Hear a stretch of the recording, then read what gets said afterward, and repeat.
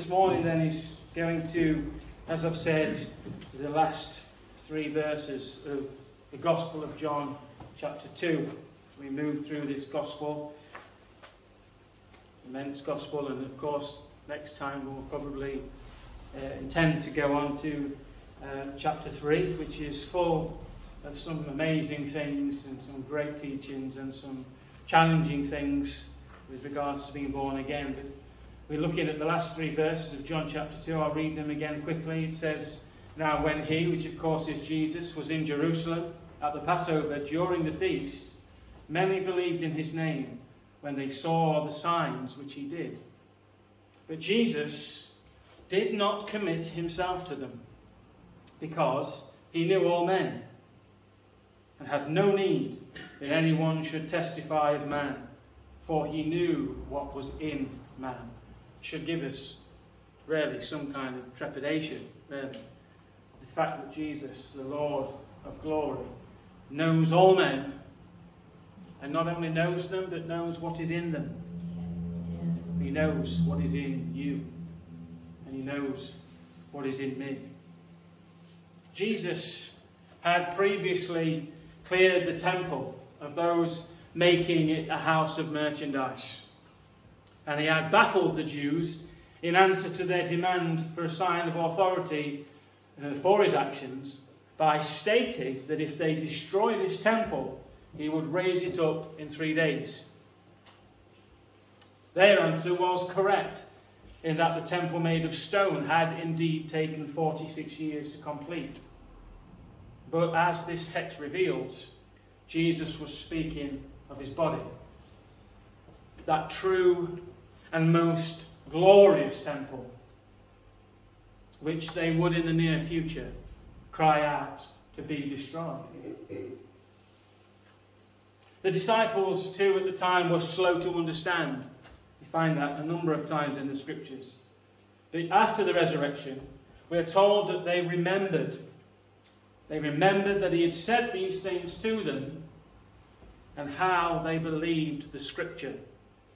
And it actually says in that verse 22 there that they believed the scripture and the word which Jesus had said. See, they heard these things and they believed the scripture. These things are very important. They believed the scripture. It tells us how important the Bible is.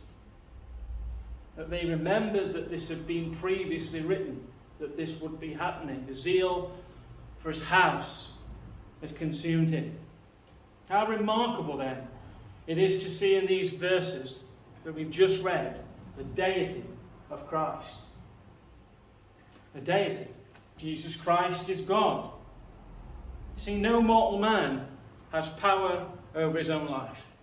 No mortal man has power over his own life. He cannot even sustain himself without the provision of God. What can we do without food or water? If the water was to dry up, as they keep telling us, God forbid you use your hose pipe, but all the reservoirs are lowering, aren't they? What control over that do we have, apart from hose pipe bans? How do we stop the water receding? And what about food? What will we do without food or water? What will we do without the seasons that we have, in which there is the seed time and the harvest?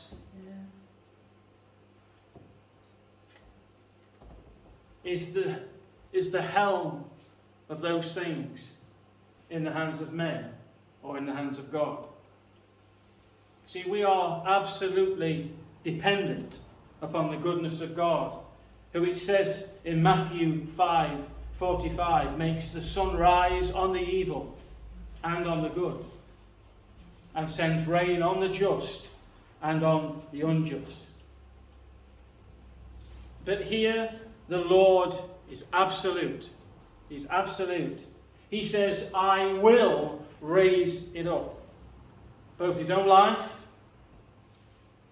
death, and resurrection are in his hands.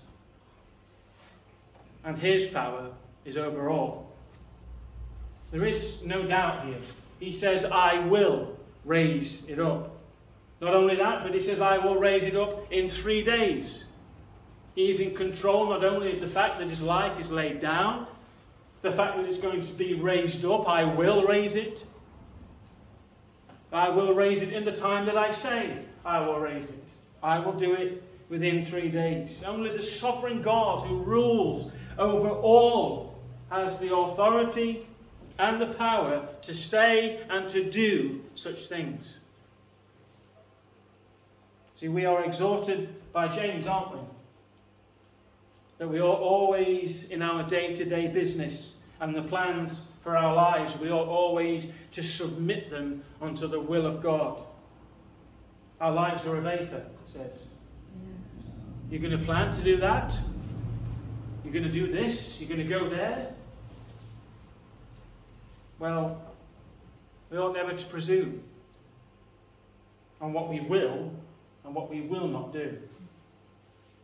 And for the heart that's in our chest and the breath that's in our lungs this morning, even our very lives themselves belong to him. They will start, they will have their duration, and they will have their end, all according to his own will and purpose. He controls and has power over it all. And so then, looking at these verses, the Lord is tarrying in Jerusalem at the time of the Passover, which lasted around 7 days. At this time, at the beginning of our text, we read that many believed in his name when they saw the signs that he did. In Isaiah 35, verse 3 to 6, we read of these signs that the Messiah is to fulfill. Isaiah 35, 3 to 6. Strengthen the weak hands and make firm the feeble knees. Say to those who are fearful-hearted, be strong and do not fear. Behold, your God will come with vengeance. With the recompense of God, he will come and save you. Then the eyes of the blind will be opened, and the ears of the deaf shall be unstopped.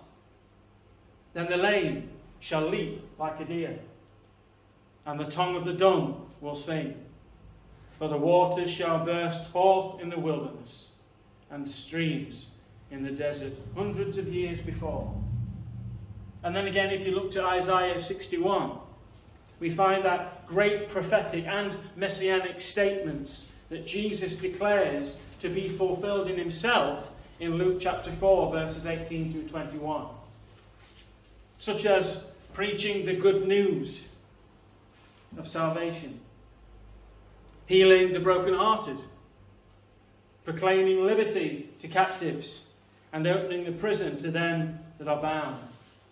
And here, as we just read in chapter 35, we are told that this Messiah will perform great physical miracles, such as opening the eyes of the blind, the deaf ears, causing the dumb to sing, and those who are lame to leap like deer. All these things we see fulfilled by Jesus. You must be thinking of many a time where Jesus did these things, paralysed, leapt for joy because they could walk. The deaf could hear, and those that were blind could see. So they were fulfilled by Jesus. And the Jews, in their expectation of their Messiah, were waiting. Who they were waiting for would include these signs. The Messiah that they were waiting for, they were believing that he would be proven, if you like, or shown to be who he was by these signs. That these would attest to who he was. The scriptures that we've read in these 3 verses here in John, when it talks about these signs and wonders, it says, many believed in his name because they saw the signs and wonders which he did. But we don't have any details here. They're not given about what particular signs they were. But we're told regarding Jesus' life and ministry, again in Matthew 8 this time, it says, when Jesus had come into Peter's house, he saw his wife's mother, lying sick with a fever. So he touched her hand, and the fever left her, and she rose and served them. When evening had come, They brought to him many who were demon-possessed, and he cast out the spirits with a word and healed all who were sick. And we know that Jesus did these kind of things. This is what he's talking about. And they saw him do them, and they believed upon him. Listen also to what Peter said to the men of Israel in that first sermon on the day of Pentecost. Speaking to the men of Israel, he says, "Men of Israel, hear these words. Jesus of Nazareth, a man attested by God to you by miracles, wonders, and signs, which God did through him in your midst, as you yourselves also know. Him, being delivered by the determined purpose and foreknowledge of God, you have taken by lawless hands, have crucified and put to death." Jesus performed signs, wonders, and miracles in the very midst of these people. That's what we've just read there. He was attested to you. He's speaking to the men of Israel. He was attested to you by signs, wonders, and miracles. And it says that they knew this right well, as you yourselves know. Peter said, you know this. You're not ignorant of this. You know this very thing that I'm saying.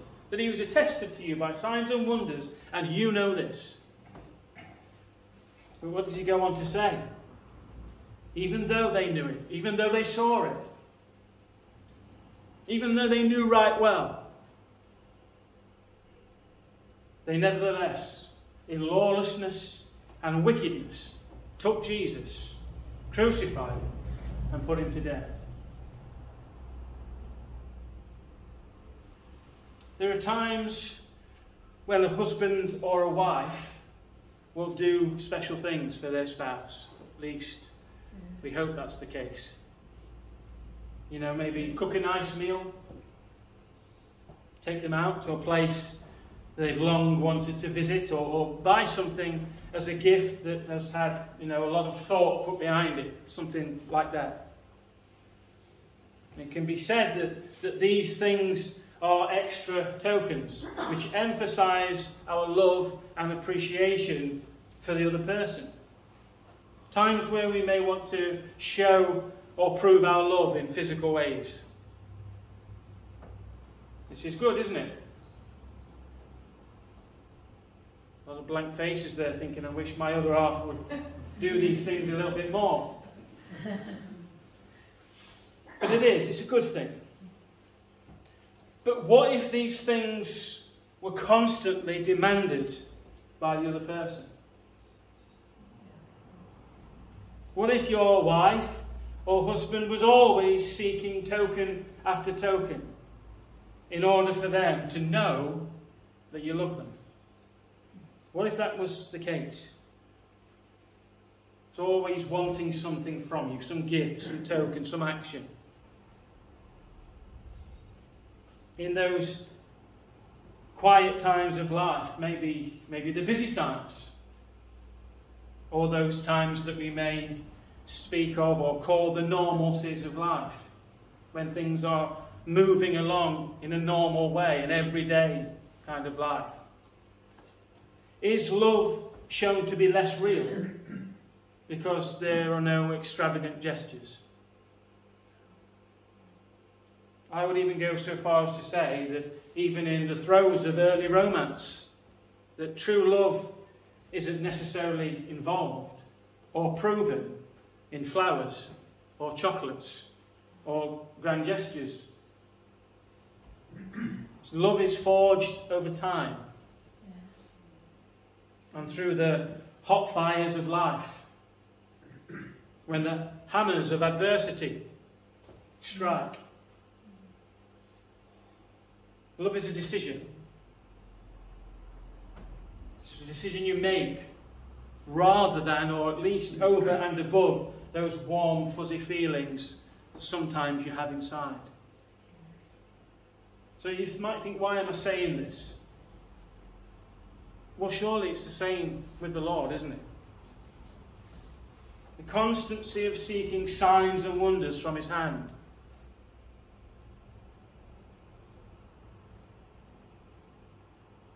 Surely this is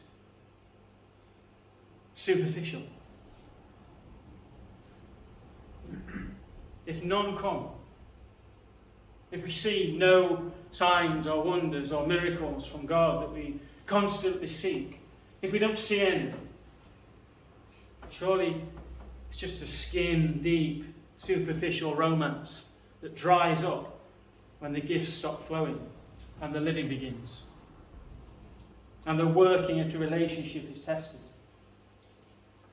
That's what Jesus says. You keep seeking signs all the time.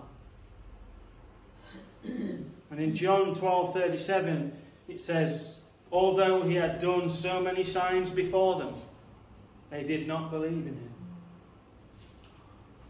And so then it goes on to say in these verses that Jesus didn't commit himself to them.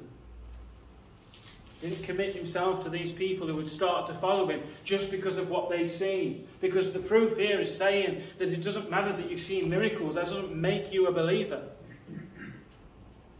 And if you constantly seek after those things to keep you believing, it's superficial, it's skin deep. You don't stop loving your spouse because you're going through a hard time, because you don't see those grand gestures of love or the romance, or perhaps they don't cook a meal for you or take you out in a rough time. Surely that's when love is proven the most. Jesus didn't commend or commit himself to them because he knew all men. See, they saw them. They saw these signs and wonders. They say that they believed. But Jesus didn't commit himself to them. That is, he didn't trust them. He didn't put his trust in them. He didn't put his confidence in them. He didn't allow them into his inner circle. He didn't become close with them, or even spend that much time with them. These were those who believed in him due to witnessing those signs and wonders that he performed. But as previously noted, all who saw such things, even though they may have been amazed at the time, ultimately were only mesmerized by his hands rather than pierced through by his word. Like those thousands who were fed miraculously by a handful of loaves and small fish. What happened with them? They came back. Why? Because their stomachs were empty. And the sign served largely to provoke them to take Jesus by force to make him king. Why? Because he miraculously fed them. This must be the prophet that had been spoken of previously, who would come to deliver Israel, bringing back the land full of milk and honey, delivering them from Roman tyranny, giving them back the good life. See, they're gods with their bellies. They were going to come and they were going to make this man king by force because they wanted the good life back. They wanted the old Israel back. But they didn't believe in him for the right reason. They believed in him for selfish reasons. As Paul says in Philippians, their God is their stomachs because they wanted them full. Cast your gaze forward to the triumphal entry of Jesus into Jerusalem, as he set his face like flint to the cross. Crowds of people met him, throwing down their garments to make a pathway for the Son of David, crying, "Blessed is he who comes in the name of the Lord."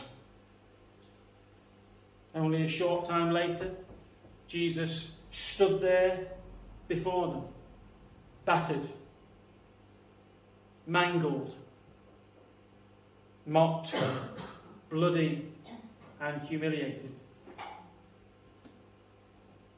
These same inhabitants were crying out for him to be crucified. What of his closest friends? Peter, whilst vehemently denying that he would ever betray him, and that he would even go with Jesus to death if need be,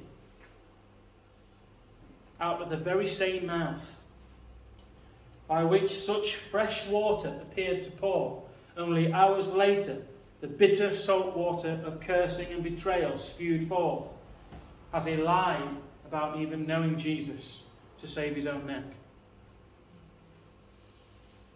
And let us not only portray Peter as a betrayer, for we're told, aren't we, by Mark in his gospel account, that all the disciples forsook him and fled. Let me ask you a question. Think about yourself. Would you have lied and fled that night? Would I? I think it's possible that we would. See, these, like Peter, he had this bravado. Not me. I love him. How many of us could say that? I love him. Not me. But they actually spent 3.5 years by his side. I don't know about you, but I've never seen somebody born blind have their eyes open. I've never seen somebody who was born paraplegic be able to walk. Never seen anybody raised from the dead. Never seen the North Sea on my holidays as a child in Mablethorpe split so I could walk through them. Never seen such things. These people did. Maybe not splitting of the sea, but they saw great miracles by the hands of Jesus. And yet all of them, at the time in which he needed them the most, they fled. I can't see that many of us would be any different. Because we're all out to save our own necks. That's why they wanted to take him and make him king, because they wanted to save their necks from the Romans, to get back the life that they have had.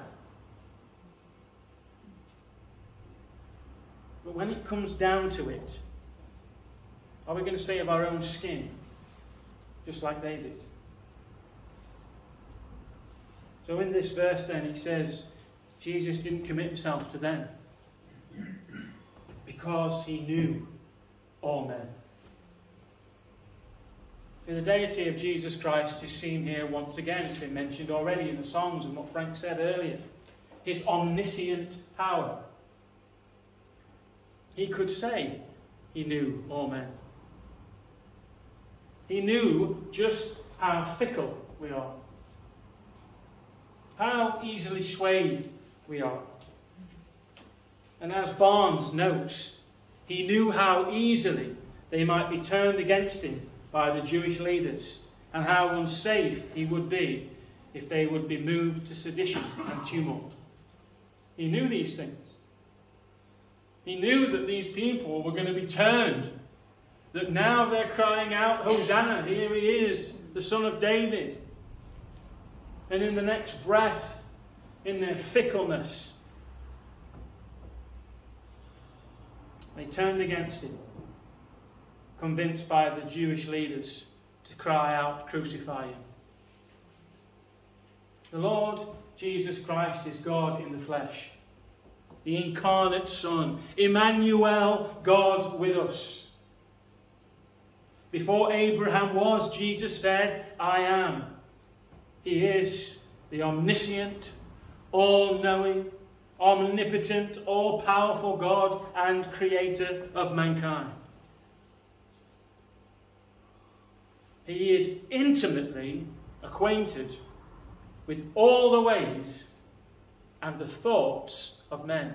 Yeah. The good, if there are any, and the bad. He knows the wickedness and the deceitfulness of our hearts. He knows our hypocrisies. He knows not only those things we do and think in public, but also those that are hidden and those things that are done in the dark. And within the household of God, he knows the difference between those who truly follow him and those empty professors whose lips speak well of him and yet whose hearts remain hard to his gospel. He knows when self-appointed leaders manipulate others under the pretense of caring for their souls in order to gain financially. He knows these things intimately, and he is acquainted with every thought and every desire of wickedness in the hearts of man. He knows it all because he knew all men. Jeremiah 17 verse 10 says, I, the Lord, search the heart. I test the mind, even to give every man according to his ways, according to the fruit of his doings. And 1 Kings 8:39, then hear in heaven your dwelling place, and forgive and act, and give to everyone according to all his ways, whose heart you know. For you alone know the hearts of all the sons of men. Matthew 9 verse 4, in the healing of the paralytic, Jesus says, but Jesus, knowing their thoughts, said, why do you think evil in your hearts? Just proof after proof of who Jesus is and his deity and his omnipotence and his omniscience, his all-knowing. He knows, even in the crowd, as those people brought this paralytic to him who were questioning him in their hearts, he knew the thoughts of men. He knew all men, but he knew what was in man. Psalm 139, verses 1 through 10. O Lord, you have searched me and known me. You know my sitting down and my rising up. You understand my thought far off. You comprehend my path and my lying down, and are acquainted with all my ways.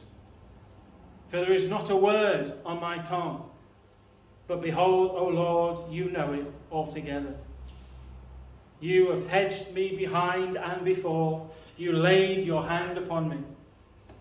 Such knowledge is too wonderful for me. It is high. I cannot attain it.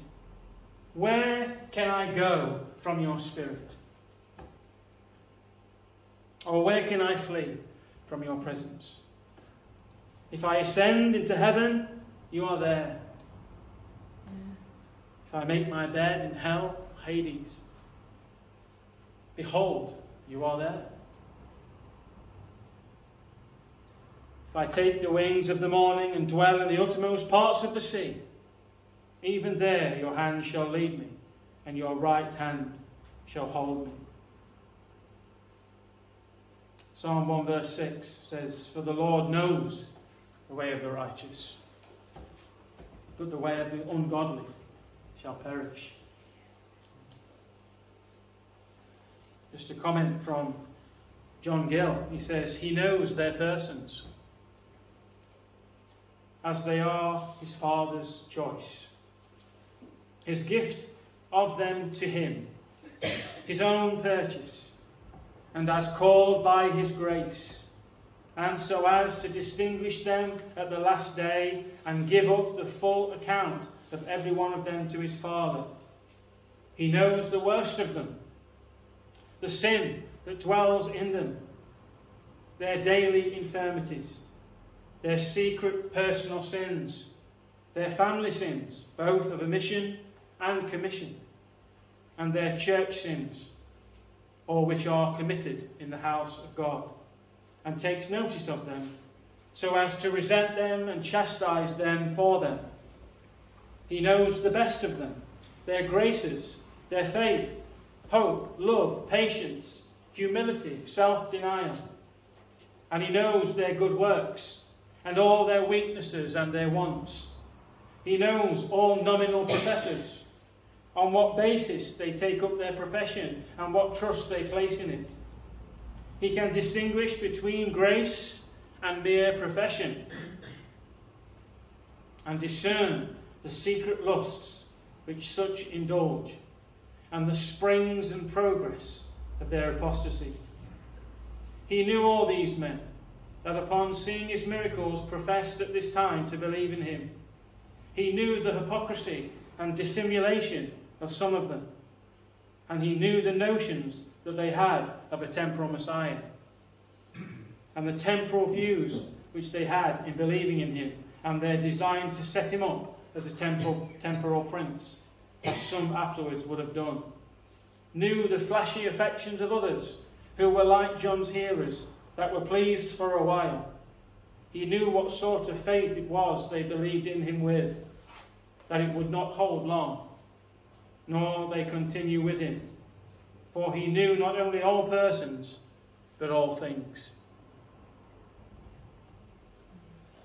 Friends, there is no escaping God. Not for anyone. We can deny his existence. We can, as is very prevalent in this day and age in which we live, we can choose our own truth.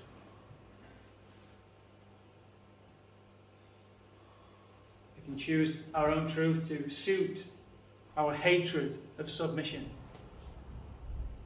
our hatred of accountability. And we can choose our own desired lifestyle. We can say that we believe in some higher power and trust that whoever or whatever it is will be so loving that no judgment or punishment will come for anyone. We can believe those things. We can believe that we will be reincarnated until we reach the highest point of learning in the human existence. We can take the stance that if we just love one another and do good to one another, that the world's problems will eventually heal by themselves. We can believe that. We can believe that the Bible is just an old book written thousands of years ago by a whole range of religious fanatics with little or no relevance for today. But let me ask this question. Does believing in fairies make them real? No. Does believing or willing away an illness heal the body? No. Does denying the power of electricity running through a live wire protect you from its shock? Absolutely not. Believing in God, listen to this, believing in God doesn't make him any more real, and not believing doesn't remove him from existence. Many times I'm preaching in the open air, and I've had people come to me and say, but I don't believe in God. So what? What does that mean? Because the way they say it makes it seem to them that if I don't believe in him, then I'm protected from him. If I don't believe in him, he's not there. If I don't believe in him, he's just under the carpet somewhere. It's almost like they convince themselves that my belief stops his existence. Yeah. And I says to them, it makes no difference what you believe. Your belief in the fact that God doesn't exist means nothing. Just like it doesn't make no difference if you believe in fairies. Don't make them real. Not believing in God or believing in God. Does my believing in God make him more real? He was absolute. He hasn't changed from that time where he was in the eternities past. In all the eternities that we can't comprehend. Before time began, before even one thing was created, God is no more real, no more powerful then than he is now. No more real now because there are millions of people who believe in him than he was before people existed. Yeah. Our belief, in some senses, makes no difference to him and his reality. We cannot disbelieve God out of existence.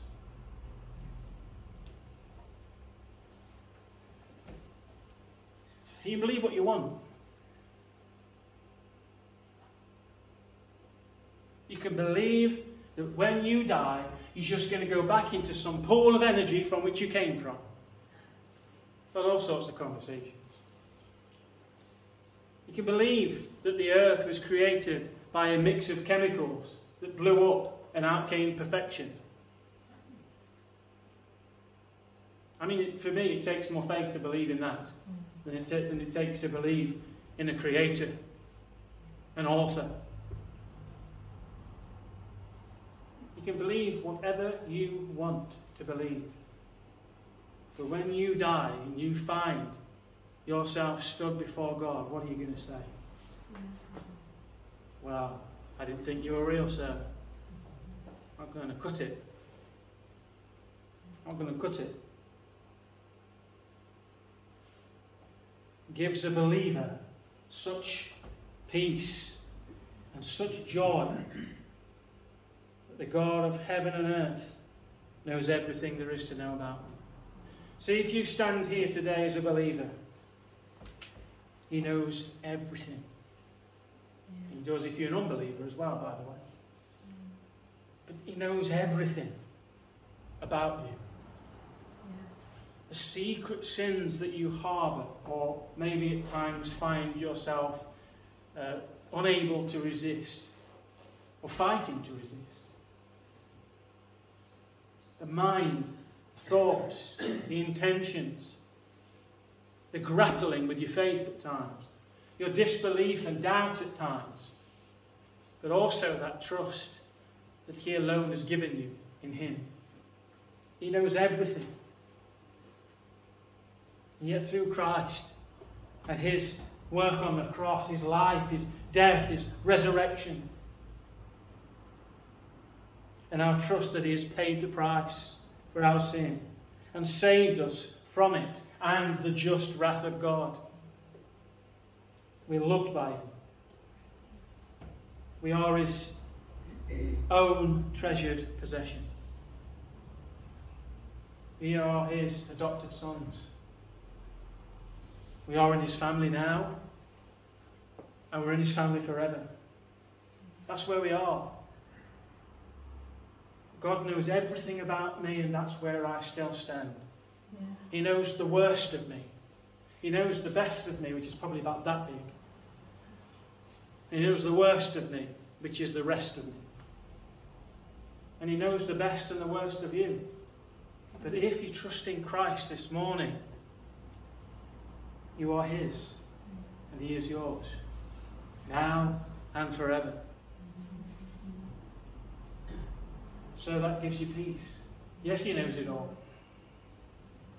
But I'm his, and he is mine, and I trust in him and his righteousness for my salvation. And I can live, and I can be at peace, and I can have hope, knowing that it doesn't rest in me and the way I live. I want to live righteously. I want to live holy. Should those that have been saved sin any longer? May it never be. I don't want to live that way, but sometimes I find that fight happening within me. I want to do that right, but I just find myself doing that wrong. Romans 7. I want to live right, but there's a law, there's this power working within me, my body that's dead, that just craves to sin. But the Spirit that is in me is life due to righteousness. That is a hope that can't be bought. Yeah. But there's a but, isn't there? Because the Lord Jesus Christ knows those who don't believe just as well. And he still knows your sin. And he still knows your rejection. And he knows your hatred. And he knows your lack of submission. And your lack of trust. He knows everything about you too. And like the warning to the Israelites in the Exodus, if you are not found to be covered by the blood of the Lamb, you'll die. He said to them, even the Israelites, make sure that you kill the lamb in the way I've told you to kill it, to eat it, to leave none till morning, to not break a bone of its body, cook it with bitter herbs, do all these things the way I've told you to do it, take its blood, dip it in hyssop, paint it on the lintel of the door and the side posts. When I see the blood, the destroyer will pass by. Are you covered in the blood of Christ this morning? Because if you are, the destroyer passes you by. And let me tell you this, he'll not circle round to you again. Yeah. But if you don't believe, if you've rejected Christ and you're not covered by his blood, he's coming. Yeah. And you might think now because you're alive, because your life's good and it's going well, like in the Bible, where is he? Where is this God? Surely he's late. They mock. But the day is coming that if we're not found to be covered by his blood, there's only one way that will finish, and that is in death for all eternity. And once there in that place of hell and destruction and terror where the worm dies not, and the gnashing of teeth and the weeping, like Charles Spurgeon says, you'll look up and you'll see it in the fire. Eternity. Eternity. And when 1,000,000 years have gone by, you'll still see that. There's no end. No end to the glory for the saints. No end to the terror for the sinner. There's only one way to become a saint, and that's to put your trust in Christ and to be covered by his blood. That is what I commend you to do this morning if you don't know him. If you do, what a hope you have. What a beauty it is to know that God knows everything about you, and yet you are his because you trust in him. Because he saved you, because you have his righteousness. But if you don't, you're going to leave here naked, unclothed, uncovered. And that's why you'll find yourself when you stand before him. There'll be no pleading the fifth. Did you know my son? That'll be the question. Let's pray. Father, we thank you that you are the discerner of the hearts of men. Thank you, Lord, this morning that every heart in this room is known by you. Every secret, every darkness, every good thought, every bad. Every intent to sin, every intent not to sin. Everything that we are, Lord, is known by you. That you can discern every thought of our hearts, every desire, every hope, every wickedness. And I thank you, Lord God, this morning, that if we are in Jesus Christ, if we know him, if we know you, Lord, this morning, that we do not fear, we need not fear the judgment of God. For you know it all, and yet your blood has covered us. And we stand with the pure robes of righteousness before the throne and the bar of God, and we hear that cry that gives us such relief of not guilty. And the hammer comes down. And yet, Lord God, you know if there are any amongst us this morning that have not put their trust in you, they have their hope in the Lord Jesus Christ. And I pray, oh God, if that's the case, have mercy. Open the eyes of the blind. Cause them to know their sin. Cause them to cry out in repentance to you and to put their trust and faith in you from this point on, and to live a godly life, to live for you by the power of your Holy Spirit. Lord, would you save them? That's your prerogative and according to your will. Lord, we do pray for them. Thank you, Lord God, and we ask these things for your glory. In the name of Jesus. Amen.